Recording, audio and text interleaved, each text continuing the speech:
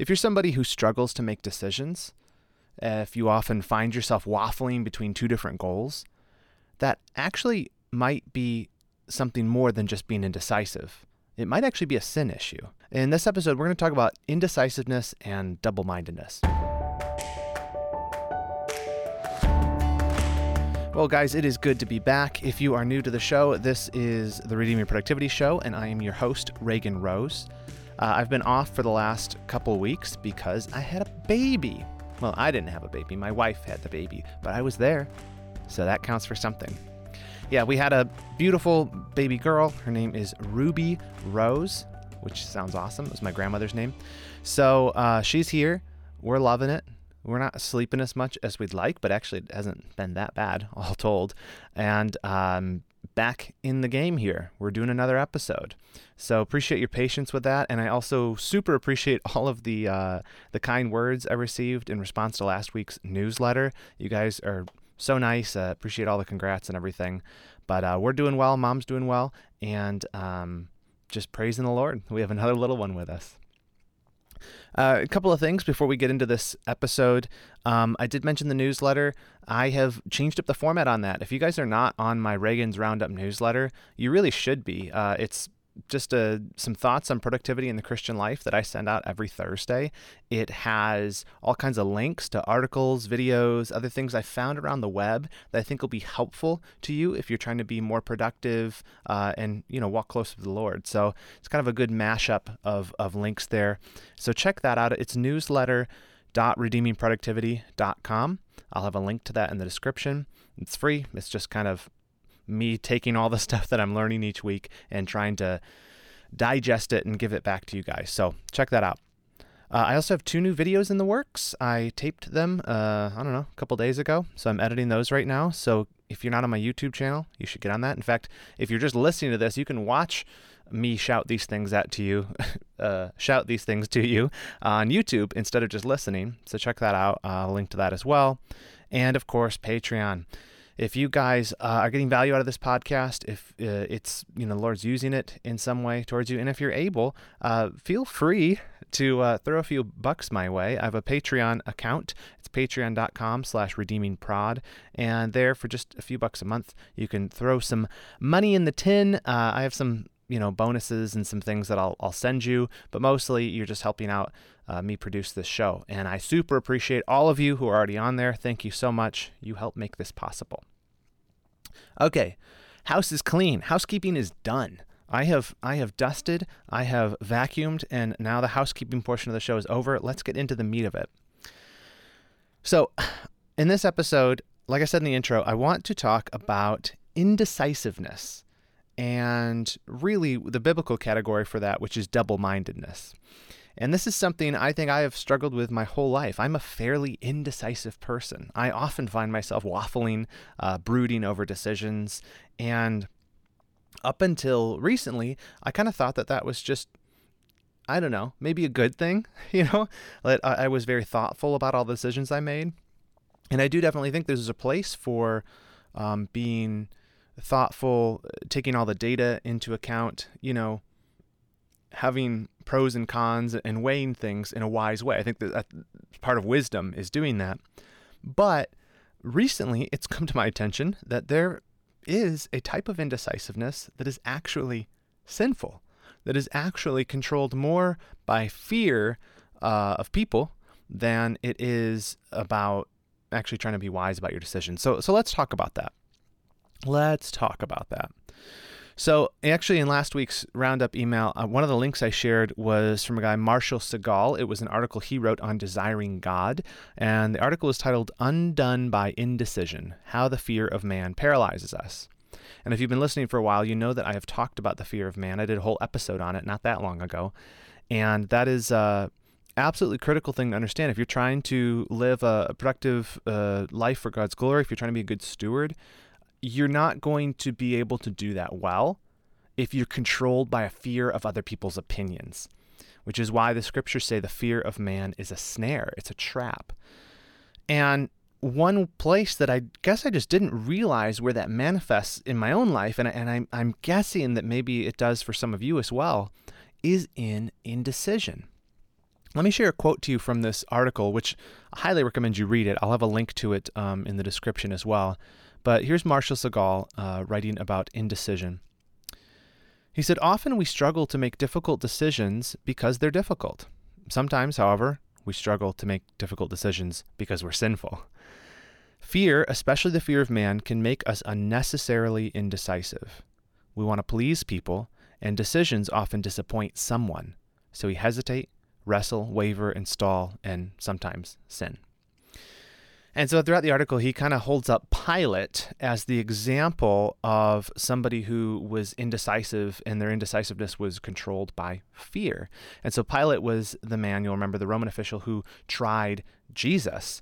And you remember he was like, "I wash my hands of this." He was like, and he was asking the people, who do you want? I mean, you want Barabbas? Do you want Jesus? And his wife was like, "I don't think you should mess with this Jesus guy. I had a dream." And he's like, "Well, Caesar's going to be mad at me." You remember he like waffled and waffled and waffled. And basically he didn't even make the decision. He let the crowd do it so that he didn't have to be the one who decided what to do with Jesus. And Segal makes some excellent points about how Pilate is the example of a person who was cowardly indecisive. He refused to make a choice and let basically time and other people and fear make the decision for him. And that was sinful. It was wrong for him to do that. He's condemned for that. But we can do that too as well. We also can be sinfully indecisive. And that's what was so interesting to me about this article. And then the other thing that was providential is I've been listening to another book on Audible called Willpower, and that is by Roy F. Baumeister and John Tierney. And it's kind of a modern classic in productivity type stuff. It talks about willpower. What is it? Where does it come from? How do you cultivate it? And it's not a Christian book. It's, kind of a lot of psychologizing and stuff, but it's interesting. But one of the things they brought up in, I think it was chapter 4, is they talked about conflicting goals. And I'll show you, let me explain this to you, and then I'm going to show you how they connect and kind of how these two epiphanies came together to crystallize something in my thinking that I think is so critical for us if we want to be Christians who are single-mindedly devoted, if we want to be people who are productive, that we actually accomplish our goals and not just waffle all the time thinking about them or dreaming about them. So the point that they brought up in the book was conflicting goals. Conflicting goals. So what they pointed out is that a lot of people actually have goals that are opposed to one another. And so if you are in any way a productively minded person, you ought to have some goals. There's things you're trying to accomplish. Maybe you're trying to get a promotion. Maybe you're trying to make X amount of dollars. Maybe you're trying to finish a project or write a book or, I don't know, finish something around the house. You have these goals. But oftentimes our goals can actually be working against each other. So a good example of this would be somebody who maybe they made a resolution that they're going to spend more time with their family this year. But they also told their boss, "I'm going to spend more time at the office. I'm going to work extra so that we can make up for, last quarter's, losses." Well, hold on a second. How can you do both of those? How can you say I'm going to do less time at work and spend more time with my family, and also I'm going to spend more time at work because that's going to mean less time for your family? But it sounds silly, but we do this kind of stuff all the time. And even if goals we make for ourselves aren't directly at cross purposes with one another, we often can do this simply by the fact that we have too many things we're trying to accomplish. I am uber guilty of this. If I showed you the list of goals I'm trying to accomplish, you'd say that's not possible to do all those in the time that you've allotted. And you'd be right. It's way too ambitious. And that's not a brag. That's a burn on myself. It's stupid. I can't possibly do it. So what happens? Well, what happens is instead of working on one of those goals, finishing to completion, actually doing a good job at it, I spend a lot of time just thinking and worrying and, rubbing my hands together and just kind of brooding over, I can't possibly do all this. And in the study that Baumeister and Tierney point out in their book, this is true of anybody who has conflicting goals. We basically get into a game of tug of war with ourselves. Instead of making progress in the goals that we've set up, we spend all our time thinking about them. We're not doing anything, we're just thinking about it. We're worrying, we're brooding, and we end up feeling trapped. And what happens, how that relates to willpower, their point is, it drains your willpower. Instead of, making progress and riding the high that you get from, hitting milestones along the path to a goal, since you're not making progress, you don't want to work on any of them. It drains your willpower, and you end up standing still and doing nothing. In fact, one of the studies that they had in there showed that people with competing goals actually had lower levels of personal happiness, higher levels of stress, and even higher levels of physical illness, probably because all the worry and psychosomatic symptoms that come along with that. And it makes sense when you think about it. How are you going to live if you have two goals that are opposed to each other? How do you live if you're striving to accomplish two things at the same time that are mutually exclusive? But again, we do it all the time. We do it all the time. It's kind of like coming to a fork in the road, and instead of like picking a path, we try to hobble one foot down both paths at the same time. You know what I mean? And you end up doing the splits as you go, and your legs are getting further and further apart because these are diverging paths, but you're trying to have the best of both worlds. You think that you're hedging against risk by doing this, but actually what you're doing is you're choosing to fail at both things instead of just choosing one that you actually might succeed at and work towards. And before long, if you do the splits like that, you end up ripping your pants. Possibly, pulling a hammy too. Don't want to do that. So I think that this is something we do to ourselves. I know I do. And we do it by, like I said, setting up competing goals or just trying to do too many things at once. This is a quote from the book Willpower. The authors write, "For most of us, though, the problem is not a lack of goals, but rather too many of them." See, so even if your goals that you have, you say, well, Reagan, I have lots of goals, but they're not competing with each other, but they are competing for the same amount of time, right? They are competing for the same limited resource of time. And so your goals can end up being opposed to each other simply because you don't have enough time to do all of them. But all of that's true. I agree with all that. I think that absolutely makes a ton of sense. And you can see how that relates to indecision, because the problem is you could just make a choice, right? If you know that's true, that you have goals in conflict with each other, or if you're overcommitted, well, the only way out of that predicament is simple. Choose a path. Pick one. Do it well. And do it to completion. And then maybe you can come back and go down the other path and explore that. But here is the big epiphany I had personally, and I'm hoping this is helpful to you too. I asked myself, why do we do this? Why do I do this? Why is it that I often have goals that are in competition with each other? Well, let me just make it more tangible. So with Redeeming Productivity, for example, this is like a side project. This is a hobby sort of for me. But even with this, I try to do everything at once. I try to have a podcast. I try to have a YouTube channel. I do it less now. I blog every week. I write a newsletter. I want to be on all the social networks and do all the right things for those. That's not possible. No matter how efficient I am with my time, since this is just a part-time thing, there's no way I can do all of those things. And there's no way I can do them all well. And so what happens is, in the time that I've carved out to work on this project, lots of that ends up being wasted time of me sitting on the couch over there. You can't see, but over there I sit on that couch and just thinking about it. Oh, should I, wringing my hands. Oh, should I work on the podcast today? Should I write some today? Should I work on some of these other projects? Oh, what about these other things? And that's wasted energy. And you do that for long enough and you just feel no motivation at all to do anything. And like I said, the epiphany for me really is this. I'm doing it on purpose. I think that when we have these goals that are at cross purposes with each other, oftentimes we're actually doing it on purpose. You see, Reagan, why would somebody go and do that on purpose? Because we're scared. Because we're scared. We're afraid. I know for me that often the right path, the thing that I know I ought to do, is very clear in my mind. And what I do, instead of just pursuing that with all my might, is I think, okay, I'm afraid of that. What if people judge me for it? Fear of man. What if I fail at it? Fear of failure. What if it just doesn't work out, or I get too far down that road and it was wrong and it was stupid and I'm embarrassed by it? And so what do? I create a false obstacle. I create another competing goal, and I say, well, I totally would do that. I totally would take path A. I totally would. Yeah. But I've got path B over here.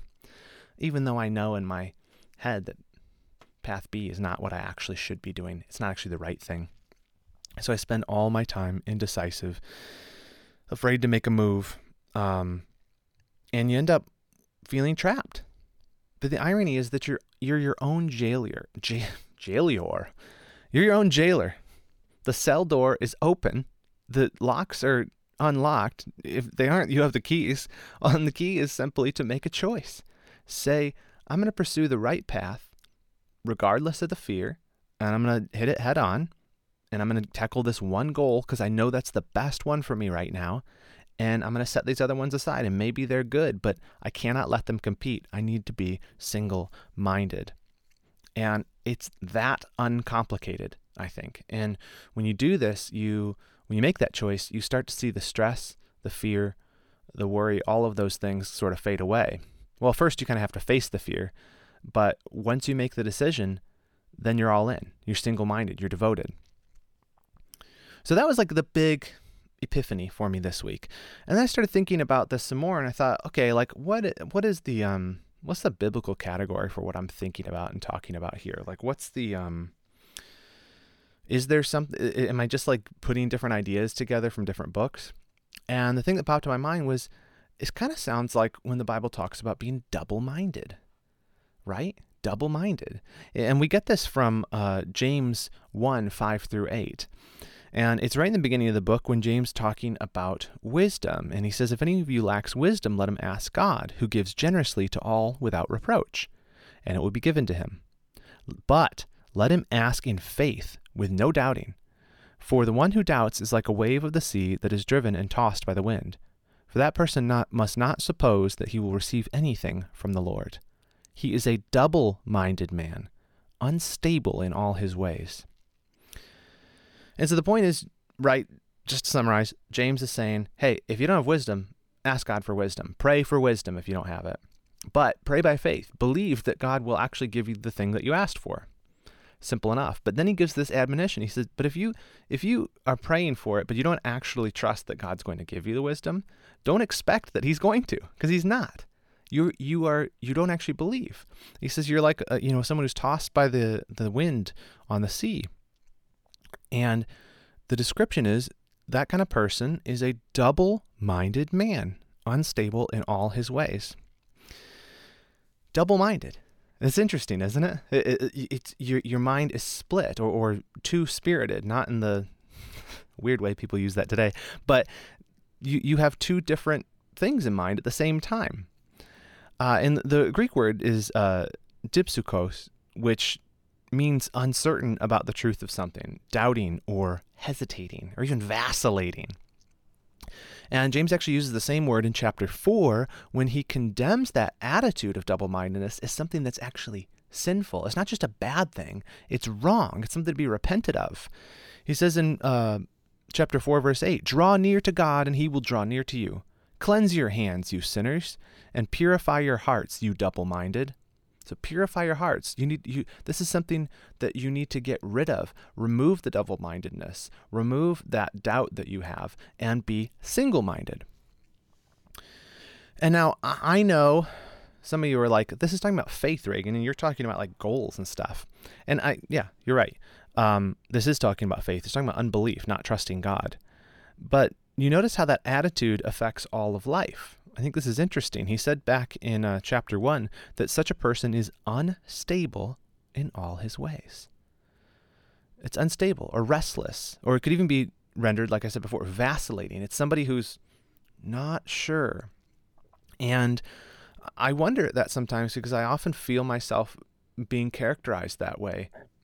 Or I often think I'm doing that, where I'm unstable. I am refuse to make a decision. I'm double-minded about things, not with trusting God, I hope. I mean, sometimes, obviously, we all doubt, but like with just making choices.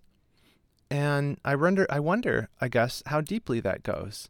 I don't want to be someone who's unstable in all his ways. And I wonder if that's because the root of it is doubts that I have. Do I really trust that God's going to be faithful if I trust him and I do what I know is right, even though I'm afraid? If you want an Old Testament example of double-mindedness, look no further than Elijah. So you remember this from 1 Kings 18:21. It's a well-known verse. Elijah the prophet is rebuking the people of Israel. He's saying, hey, guys, are you going to follow God or not? And so there was, this Old Testament false god, Baal, or Baal, if you're really cool. And these people were practicing idolatry and worshiping this false god, but they were also serving Yahweh. And Elijah's like, guys, you can't do both. And so listen to this. This is 1 Kings 18, verse 21. And Elijah came near to all the people and said, how long will you go limping between two different opinions? If the Lord is God, follow him. But if Baal, then follow him. And the people did not answer him a word. He's like, why are you serving two gods? Pick one. Pick one. Make a choice. Choose this day whom you will serve. Who's it going to be? Is it going to be God or is it going to be this false god? You got to make up your mind. And I love the way that the ESV renders it this way, and I think it's more accurate. He said, how long will you go limping between two different opinions? How long will you go limping? It's like you picture somebody who is almost pacing, right? And they're like all, a nervous Nancy type guy. And he's going this way. He said, well, should I follow Baal? No. I think I'm going to follow God. No. Well, what about Baal? Has some nice stuff to offer. Let's go. Maybe we'll do Baal. And you limping back and forth and back and forth and back and forth and refusing to make a decision, refusing to be single-minded, refusing to have this laser-sharp focus on, I'm going to follow the Lord come hell or high water. Because when it comes to following God, you can't hedge your bets. You got to go all in. You got to bet it all on black, baby. It's always going to be, you have to be all in on God. You cannot spread the chips around to other things. It's got to be all or nothing. And, Jesus even talked about this type of double-mindedness, and he sort of characterized this vacillating attitude in terms of disloyalty, which is really quite accurate. In Matthew 6:24, he says, no one can serve two masters, for either he will hate the one and love the other, or he'll be devoted to the one and despise the other. You cannot serve God and money. So, right, he appeals to this principle. You can't have two bosses. You can't serve two bosses. And anyone who's ever been in a company where it's like unclear about the chain of command, and like this person from this department's able to give you orders, and so is this person, and you're like, well, wait, which one do I serve? And you kind of end up making a choice, and one of them you're like, stop telling me what to do because I'm following this guy. And that's his point. And he, applies it specifically to serving God or serving money. You can't have money be your God and God be your God. It's the same thing with the Israelites. You can't have Yahweh and Baal. You got to pick one. But what's interesting is he appeals to a principle that's true in all of life. You can't serve two things. You cannot walk down two paths at the same time. You cannot be double-minded about things, or you'll be unstable in all of your ways. Make a choice and stick with it. And again, we're talking about faith here, but I think it's just interesting that the way that this does apply in all of life. Indecisiveness is this cancer that will just absolutely infect everything in your life, where you're constantly hedging your bets because you're afraid. You're constantly refusing to make a choice about which singular thing you're going to pursue and be all in on. And so instead of, making gradual progress on all these things, you make none. We're talking about indecisiveness, double-mindedness, and now I want to talk about what's the right thing? If we're indecisive people, if we have trouble picking a path and sticking with it, what is it that we should do? What are we to aspire towards? And I think it's obvious. If we're not to be double-minded, the implication is we're to be single-minded. And what should our singular goal be? Well, the second I ask it, it should become obvious to you if you're a Christian. It needs to be Christ. It needs to be obedience to God. Jesus, again, it's always a good person to quote. Creator of the universe, all that, Savior of mankind. He said in Matthew 6:33, But seek first the kingdom of God and his righteousness, and all these things will be added to you. What's he saying? Well, in the Reagan Standard Version, I'll paraphrase, he's saying your number one priority has to be God. Your number one priority has to be his kingdom, his righteousness. Pursue that above all. Because this comes in the greater context here in Matthew 6 is he's telling us not to be worried. He's telling his disciples, don't be worried about clothing, about food, about money. Like, you guys spend all your time wringing your hands about these things. You know, even going back to what he said about serving God and money is some of us can be tempted. All of us are tempted, I think, at times to say, but if I follow God completely, what's that going to mean for my finances? What am I going to lose my job? Am I not going to have, ample funds to provide for my family, to put food on the table, to have clothes? And he says, listen here, don't worry about that. Don't worry about that. Seek first the kingdom of God and his righteousness, and all these things will be added to you. All these things is making reference to clothes, food, money, what you need to live and survive. God will provide those for you. You worry about one thing. Don't be double-minded. Don't have all these competing goals where you're like, well, I 50% serve God, and then 50% of my time is spent, focused where my goal is all about, making money or something. Making money's fine, but it cannot be in competition with God. You have to be single-minded. There's really nothing uglier than a fence sitter, is there? Somebody who can't make a decision. Someone who is double-minded.